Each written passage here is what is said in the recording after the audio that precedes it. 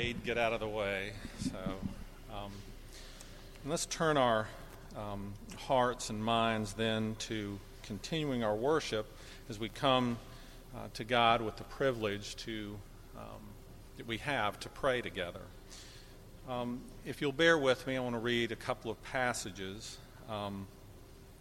We sang in one of our songs about the Word made flesh and the silent word pleading, and so I want to just expound on that a little bit. So from Isaiah 55 in verse 10, it says, "For as the rain and the snow come down from heaven, and do not return there without watering the earth and making it bear and sprout and furnishing seed to the sower and bread to the eater, so shall my word be which comes forth from my mouth. It shall not return to me empty, without accomplishing what I desire, and without succeeding in the matter for which I sent it. For you will go out with joy and be led forth with peace, and the mountains and the hills will break forth into shouts of joy before you, and all the trees of the field will clap their hands." And to remind us of what the Lord was talking about in John chapter 1. "In the beginning was the Word, and the Word was with God, and the Word was God. He was in the beginning with God. All things came into being by him, and apart from him nothing came into being that has come into being. In him was life, and the life was the light of men. And the light shines in the darkness, and the darkness did not comprehend it." So let's pray to the Lord who sent us the Word in the form of Jesus Christ. Father, we are most thankful to you. We are thankful to you for your great plan of salvation for us. We thank you for your word, which has been from the beginning. And we thank you that the word was made flesh according to your purposes and came forth in peace and leads us with joy. We thank you for the word that is in our presence to this day, that you have preserved for us, and that we can also sit under its teaching and hear it preached. So we thank you that it is effective, and it is indeed, Lord, just the very part of us that you have implanted in us through your Spirit, and we thank you for that. We thank you that you lead us in peace, and we rejoice, Lord, this day in the reality of the salvation you have furnished for us. We are evidence, Father, of your work. And I pray that you would now make us witnesses of that work as well. We are called to one faith, and I pray that we would live to one purpose. You have called us as one church to the corners of the world and the earth and many languages. We are one body that is united by faith. And Father, you have also called us into this congregation, into this body, into this church. You have brought many and made us one. And I pray, Father, that you, through your Spirit, would accomplish that which we can't do for ourselves, that you would knit our hearts and our minds together, that we would love one another, and that we would bear one another's burdens, that we would be of one heart and one mind in all that we do. Father, I pray this for our leadership. I pray this for the new officers that are being trained, and we are considering calling to serve this body. I pray for our leadership as well as we look at what we need for a building and how we might accomplish that.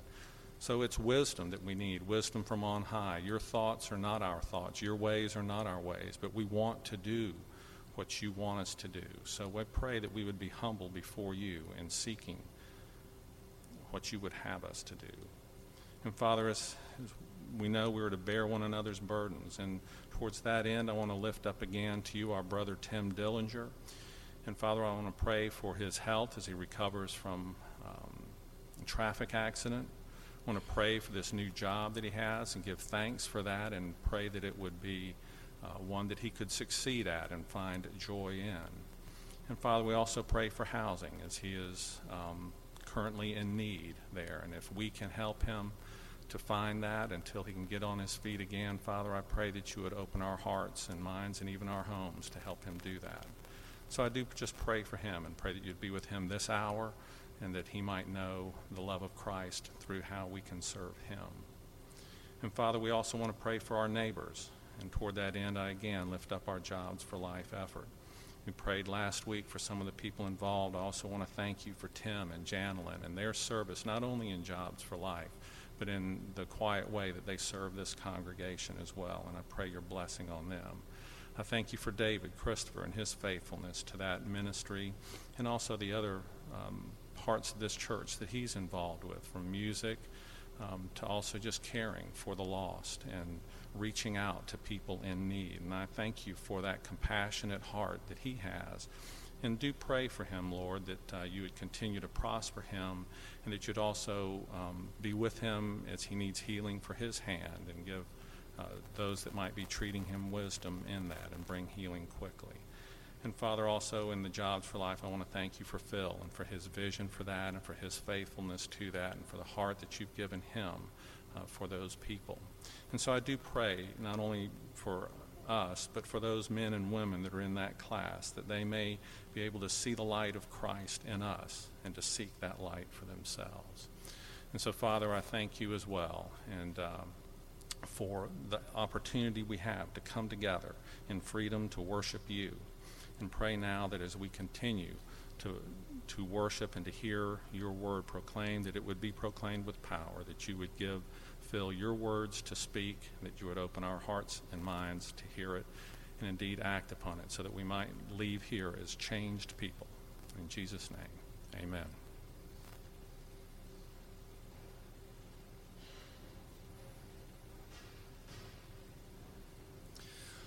Let's turn our hearts and our minds this morning to God's Word from Luke chapter 2, verses 8 through 20.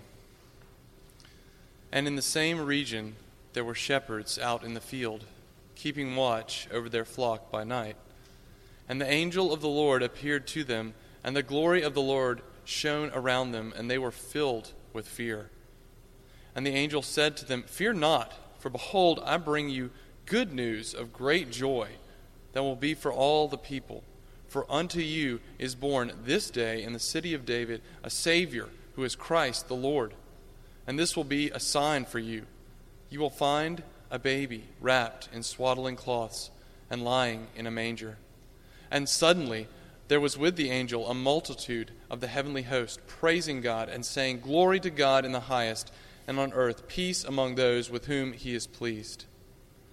When the angels went away from them into heaven, the shepherds said to one another, "Let us go over to Bethlehem and see this thing that has happened, which the Lord has made known to us." And they went with haste and found Mary and Joseph and the baby lying in a manger.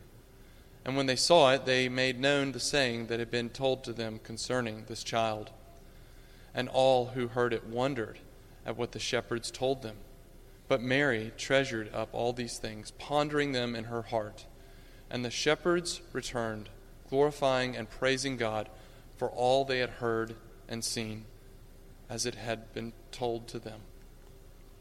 This is God's Word. Thanks be to God.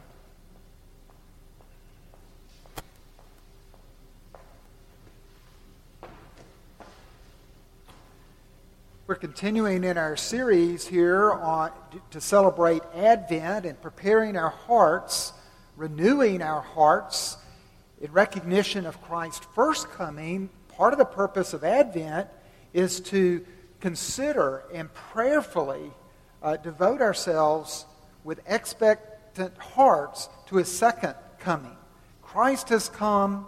He is now at the right hand of God the Father, but He has promised to come again. Well, some of the first folks to receive Christ and to see Him were the shepherds. And so last week we took up to ask the questions, what did the shepherds see? What did they see at the manger? This week we're going to look at what they heard, and next week we're going to look at what they spoke or what they said in response to that they had seen and that they heard. This morning, I want to ask two things. Before you leave, if you'll look on the bottom of your outline, if you look into your bulletin, you have a sermon outline, there's a blank. We're going to be looking at the message that they heard from the angel was, fear not, listen or hear well, and then to make peace. And to make peace, we need to be aware and to make peace with God and to receive that peace that has been made with God through Christ. But there would have been a response of the shepherds at the admonition of the heavenly choir to make peace, now that peace is made with God, then to live at peace and to make peace with others. And that blank there, I want to encourage and challenge you to fill that blank in. To fill that blank in with a name, an individual. And that this Advent season, as you would be reminded and celebrate afresh and anew the peace that has been made with God through Jesus Christ, then now you would be like these shepherds and like the angels. You would be a herald of peace and go under the leading of God to make peace with that individual. The second thing that I want to do is I want to encourage you to consider this question. Does God still speak today? He seemed to speak through the angel and then the angel choir so clearly, so extraordinarily clear to the shepherds. Does God still speak today? How does he speak today? Can I expect God to speak to me through an angel? Does God speak? Does he still speak through angels? Does God speak today? And if he does, what difference does it make? This morning, I want to give credit to Tim Keller. A number of years ago, he preached a sermon on this text, and this is his outline. Now, I took a liberty and rearranged his outline some, but it's his outline. Secondly, years ago, I read a sermon by Dr. Francis Schaeffer, and it was a Christmas devotion that he gave at that time, L'Abri. And it was called, What Difference Does Looking Make? And it was about the shepherds and their approach and their viewing of Christ. And so I'm very indebted to those two men and their writing. I'm also indebted to Charles Spurgeon, who has preached profusely on this text, among others. He was he was just preached numerous sermons. But in looking at this text, he found himself again and again not focusing simply on what the angels said and what the shepherds said, even though he did make that one of his focuses, but his chief focus was on who is saying it, who is speaking to the shepherds. And if you notice here, it tells us in verse 9 that an angel of the Lord appeared to them. That's angel singular. And their response to this angel and the glory of the Lord shining around them was to be filled with fear. An angel tells them, fear not. What was it about the angel that gave them such a pause to fear? The word here for fear, full of fear, is megaphobic. Megaphobic. It means mega fear. Of all fears, this is the greatest fear. We read in Isaiah 6 that when he encountered the angels in the temple, that they were seraphim. They had 6 wings. They used 2 to cover their faces, 2 to cover their bodies, and 2 to cover their feet. And they cried out, holy, holy, holy is the Lord God Almighty. And Isaiah said, I feel like I'm flying apart. I'm coming undone in their presence. He was full of fear. Who are these mysterious beings, these other out-of-this-world being called angels? The Bible tells us that there are 6 types of angels. They're the seraphim, as I've just described in Isaiah 6, and they appear again in Revelation around the throne. They seem to be those that are very close to the throne and for the purpose of worship. Then they're the cherubim. And we read that when Solomon built the temple in 2 Chronicles, you can read there that there were cherubim, 2 huge cherubim, made out of wood and covered with gold, that their wings covered the span of the temple. One wing touched a wall, another wing, it touched the wing of the other cherubim, and then his wing touched a wall. His or her, I don't know what angels are. And then we read that in the Holy of Holies, on top of the ark, were 2 cherubim, and their 2 wings, once again, not 6, but 2 wings, that if they were bent over the ark, their wings touched. And the top of that was called the mercy seat, where God dispensed mercy in receipt of the sacrifice. And it was from the mercy seat that he spoke to his people, his adopted people, Israel, that he said, I will be your God and you will be my people. And then there was a veil, a curtain that was made, and Solomon had it embroidered with cherubim. Was that what the shepherds saw? Was it seraphim? Was it a seraphim here in verse 9? Was it a cherubim that he saw? There's a third class of angel, or a third type of angel, and it's fallen angels. We read that Lucifer, who was one of the princes of the angels, he fell from heaven after his assault on the throne of God with a third of the angels. And that a number of them were imprisoned, and then a number, given a period of freedom, are known as demons. So there's a third type of angel, a fallen angel. And this angel is not simply some dark specter, but we're told that we need to be on guard. For Satan himself or his minion can appear even as an angel of light. That wouldn't have been this angel, though. Not this angel that is heralding and broadcasting the good news that Christ has come. Another type of angel is the angel of the Lord. And the angel of the Lord, sometimes where that appears in the Scripture, it is an angel from the Lord. And other times it is the Lord of the angels. It is Jesus Christ himself, such as in the book of Daniel. We believe that it was actually Christ himself in the fiery furnace where the guards look in and they say, wow, we threw three men in, but there's one who is walking around like the Son of Man.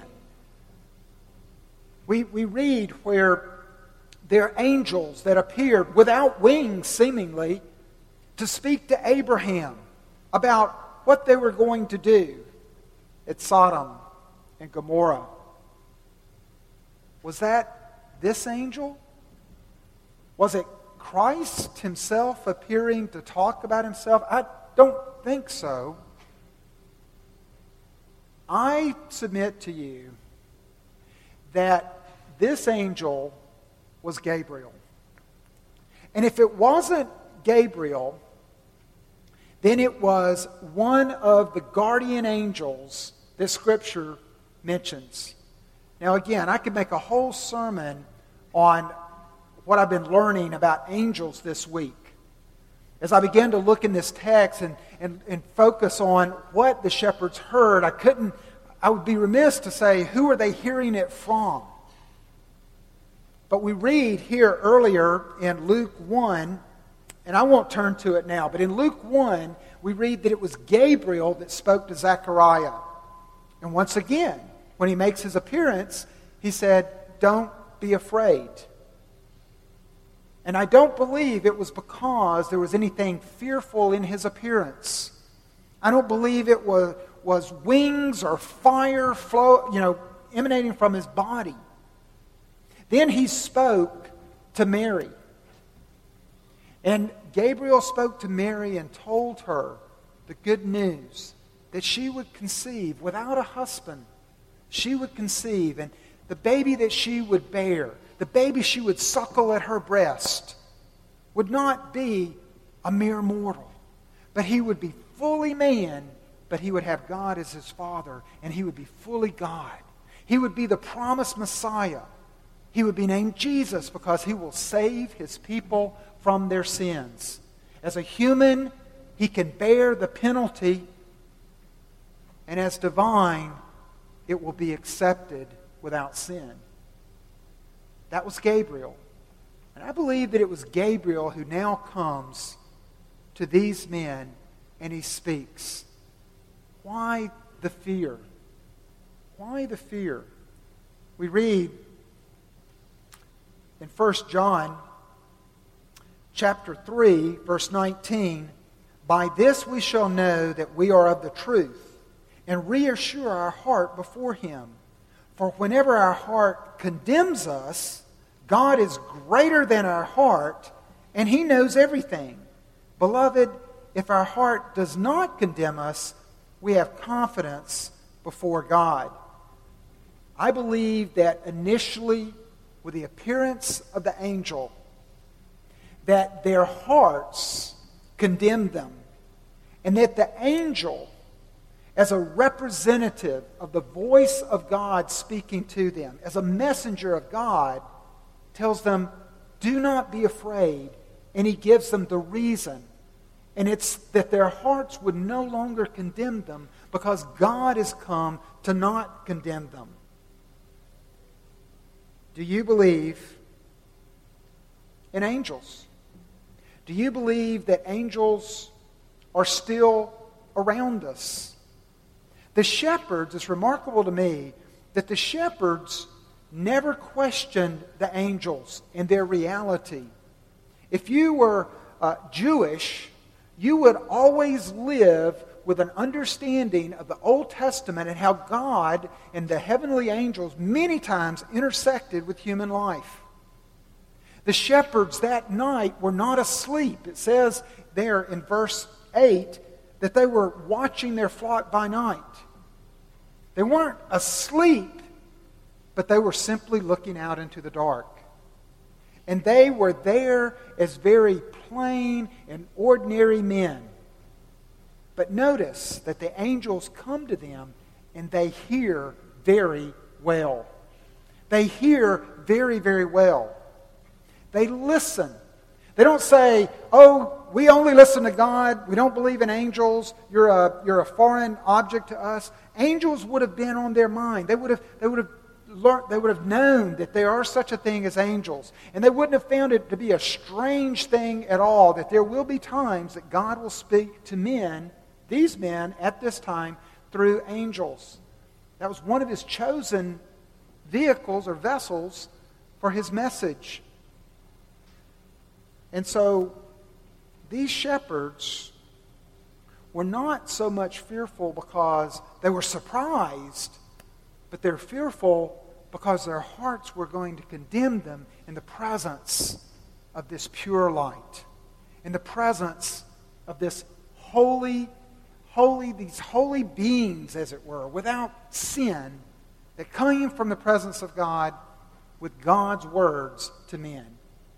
And so now they speak, and the shepherds hear.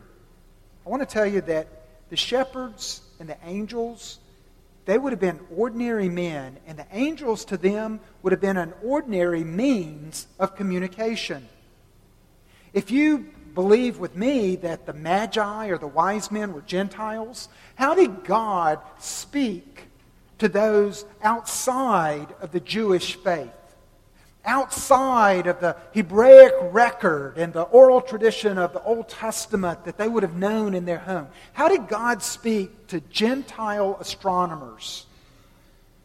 He spoke to them in the lingua franca. He spoke to them in their own language. He spoke to them with a star. How would he speak to shepherds who have most often would look up into the dark sky and say, it was on such a night as this that the angels came down and spoke to Jacob, such that there was a stairwell to heaven. It was on such a night as this. He spoke to the shepherds Ordinary men, in the language of their day, he spoke through angels. Do you notice that the shepherd's got an angel and everybody else gets a shepherd? Well, we have today, as ordinary men, God speaks in a language that is not extraordinary to us. He doesn't speak to us any longer through angels. He speaks to us through His Word. He speaks to us through another shepherd, and that is Jesus Christ. We're taught in Hebrews 1. Long ago, at many times and in many ways, God spoke to our fathers by the prophets. But in these last days, He's spoken to us by His Son. Verse 3. He is the radiance of the glory of God and the exact imprint of His nature. And He upholds the universe by the word of His power. In other words, this universe is held up by His words. And it is He, very God of God, who speaks to us with the same word. And that so trumps the messenger of the word of angels. And that's what the author of Hebrews says in verse 4. Having become, that is Christ and His word, having become as much superior to angels as the name He has inherited is more excellent than theirs. For to which of the angels did God ever say, "You are my son, today I have begotten you"? Or again, "I will be to him a father, and he shall be to me a son"? In other words, don't ever bemoan the fact that if I could just have an angel to talk to me, then I would believe. I would have confidence that my sins are really forgiven, that God and I are really now reconciled. Or I could believe in God if He would speak through an angel. He's given us something better, far better, and if I dare say, even more trustworthy. But He's giving us something that He Himself says is superior. He's given to us, two rivers, His Word. It seems though so ordinary, but aren't we? He's speaking in a language we can understand. And may we take advantage of it. And the way that we take advantage of it is that we learn to listen in extraordinary ways. And we see in this text not only the shepherds, but we see two other people, as it were, that are listening.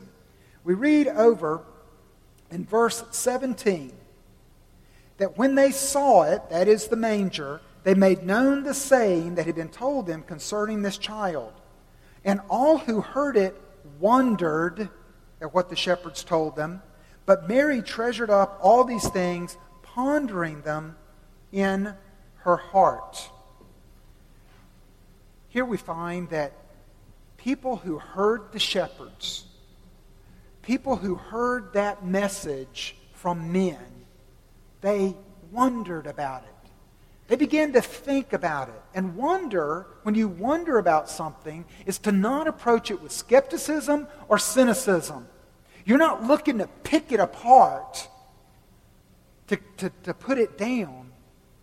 It's you're wondering at almost, where is this going? And how does this fit in? And this is an amazing thing. People began to wonder. Mary began to ponder. And notice that she treated it like treasure. Martin Luther, during the Reformation, was very instrumental, along with the Gutenberg Press, at putting the words of God into the hands of the people. Before that, only the clergy, only the elders, as it were, or the priest would read and possess the Scriptures. But Martin Luther then said, as you come into possession of God's Word, then you must not only read, but you must, number one, meditate. You must ponder. And as you meditate, you need to think. And think in terms of who is speaking here, and what does this say to me? And what action does it call? me to? What promise does it remind me of? What prohibition does it warn me of? You begin to think. You look at it, you meditate, you begin to think, and then he says you turn it into a prayer. In other words, you actually have taken the Word of God into you, and you're listening to it in an extraordinary way. Psalm 119, verse 15 and 16, which Psalm 119, it's quite a long psalm, but you'll notice that over and over and over again, though there are different synonyms, it's all about the intake and the benefit of God's words to us. But verse 15, I will meditate on your precepts. I will fix my eyes on your ways. I will delight in your statutes. I will not forget your word. No mere cursory reading. No mere trying to read the Bible through in 1 year just to be able to get that off the list. This would be more like getting hung up on one verse for weeks at a time in order to chew and to meditate and to apply as it really is God's Word come to me. So the shepherds, in their encounter with an angel, could have their consciences relieved to say, I've not come from heaven as a destroying angel. I've not come from God to shine a light on your sin in order to condemn you. Do not let your past sin or your present follies or your future fear of death and standing before God at judgment, don't let that trouble your conscience anymore. Because I bring you, and the word good news is the word we have for gospel. I bring you the gospel. I bring you news that peace has been made at the manger. And the shepherds heard. They listened well. And they chewed on that. And they respond. It tells us here that in verse 15, when the angels went away from them in heaven, the shepherds said to one another, let us go over to Bethlehem and see this thing that has happened, which the Lord has now revealed to us. He's made known this to us. They didn't say, let's just go, just to be sure, let's go check this out because I have a lot of... No. They heard, they meditated on it, they processed it, and they said it's true. It's true. We receive it with confidence, and their obedience to go, their confidence to go, is based again on the words of God coming alive to them as they learn to hear well.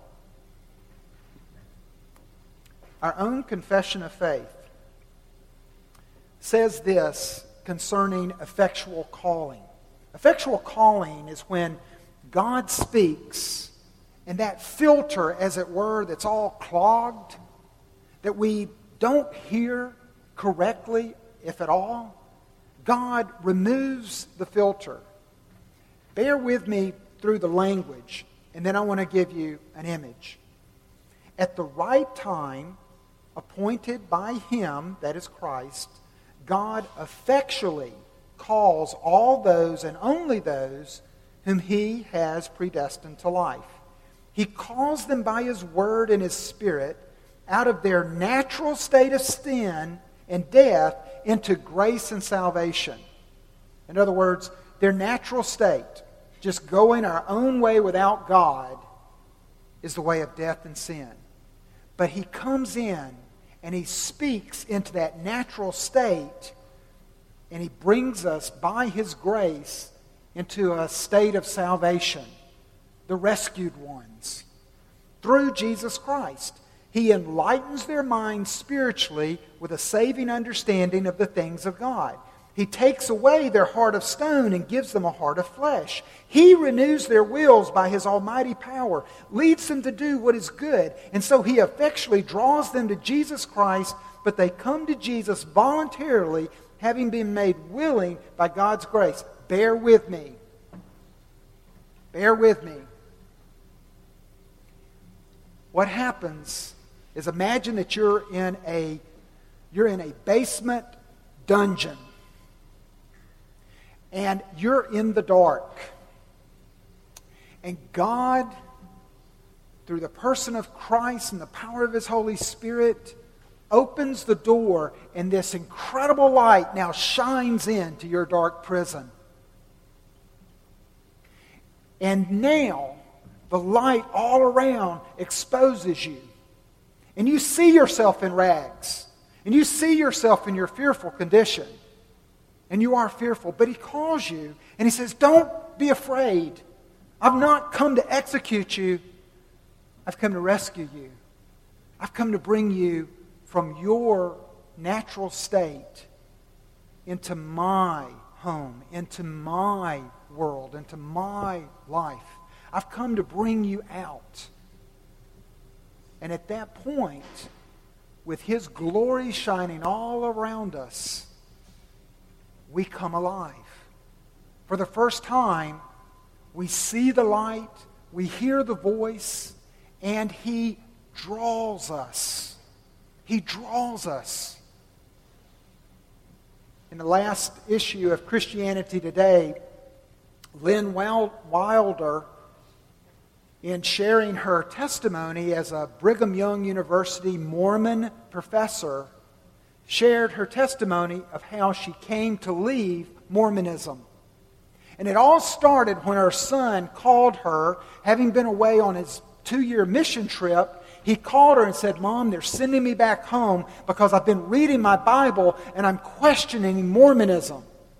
Mom, read the Bible in preparation for me to come home, since they're dismissing me from this mission trip and I think they're going to excommunicate me from Mormonism. Well, his mother was outraged. She was upset with her son, didn't understand what the Mormon church was doing, so she began to read the Gospels. She states this: when I read what Jesus said in John 6:44, no one can come to me unless the Father who sent me draws them, I knew I was being drawn, sucked, pulled, conveyed, transported. In physics, an event horizon is a boundary beyond which the gravitational pull is so powerful that there is no escape. This was my event horizon. As I read the Bible, my appetite for God grew exponentially. I felt myself drawn to Him at an ever-increasing speed. That is what was happening to the shepherds. And then later, as they would speak of the event, as they would speak of what they saw, as they would speak of what they heard, other people would wonder or they would ponder. They would also begin to experience an event horizon where God has now come to earth.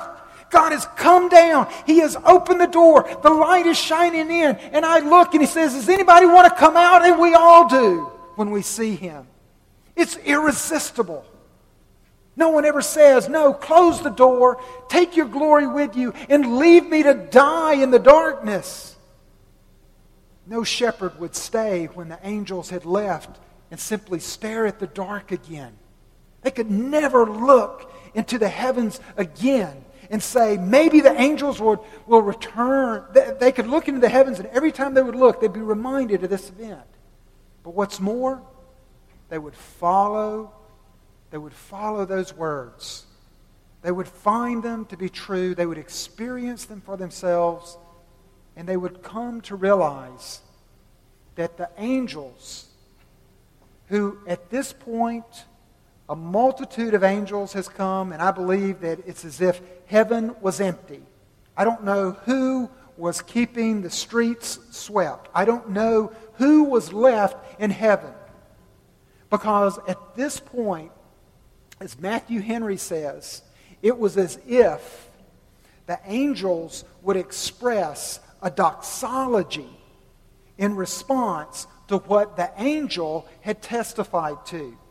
In other words, one angel had no more than finished saying, "For to you this day in the city of David a Savior who is Christ the Lord." And then notice what he does. He gives them the direction. He gives them the scavenger hunt clues. He said, "This will be a sign for you. You will find a babe wrapped in swaddling clothes and lying in a manger." And suddenly, the doxology, the greatest number of angels singing, they say, "Glory to God in the highest," singing the highest praise, the highest song that they can sing in response to a baby in swaddling clothes, to a baby lying in a food trough. What they're singing about, these who were with God at the birth of creation and sang, we're told elsewhere, when the world was created, now that he has come to earth, they sing again. "Angels from the realms of glory, wing your downward flight to earth. Ye who sing creation's story, now proclaim Messiah's birth. Come and worship. Worship Christ, the newborn King." What's happening, folks, is they're saying that peace has now been made with God and men. And it was a peace that they could only wonder at. But they would praise God in the highest, and they say the highest song, the greatest praise for the salvation that he's provided. There's nothing greater to praise God for. There's nothing greater that should elicit a doxology from angels or from men. And that is that God from on high has come as low as you can come in order to bring those who are low on high to live with him. God has done it. He has made peace with himself through Jesus Christ come to us. And that's Christmas. And these shepherds, they would leave. And these men who probably, Francis Schaeffer says, they were accustomed, most likely, to solving issues with their fist. But he uses a story at one point where he says, "Can you imagine now where their consciences no longer condemn them, where they're told, 'Do not be afraid.' And they heard it and they received it with confidence that you are forgiven. This is good news." And like Mary, when Gabriel spoke to her, you're favored by God. It's not because you deserve it, and it's not because of anything that you've done or will do, but God has put his favor upon you. And to the shepherds, God has now revealed these things to you, a Savior. He is your Savior. Can you imagine them at a well as the herds with a competing herd or flock begins to merge and they begin to tussle over who has rights first to the well? Can you imagine some shepherd who has seen that peace was made in a manger, that was where the civil war was ended, the battle is over, the treaty has been made, that peace has been accomplished? Can you imagine a shepherd now taking his staff and whacking another shepherd? "Hey, I got peace with God. Hey, don't shove, fella. Get out of the way. It's business as usual." No. Their hearts, which formerly would have condemned them, but now they have been shown a wonderful grace. They would look to those that they have been condemning, and they would show grace to them. And that's the way good news works.